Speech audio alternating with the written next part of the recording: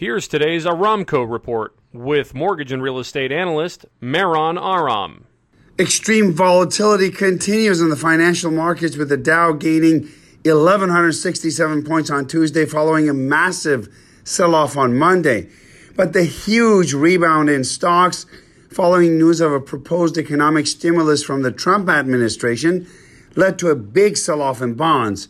Mortgage rates are up by 0.25%, with conforming no-point 30-year fixed rates averaging 3.25% and 15-year rates closer to 2 7/8.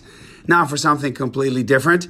Did you know that Arnold Schwarzenegger wasn't allowed to dub his own voice for the release of his movie Terminator in Germany? The actor's native language is German, but his accent was considered too rural to be used in the film. For more information on home loans or real estate, visit our website at aramco.biz or call me at 877-700-0942.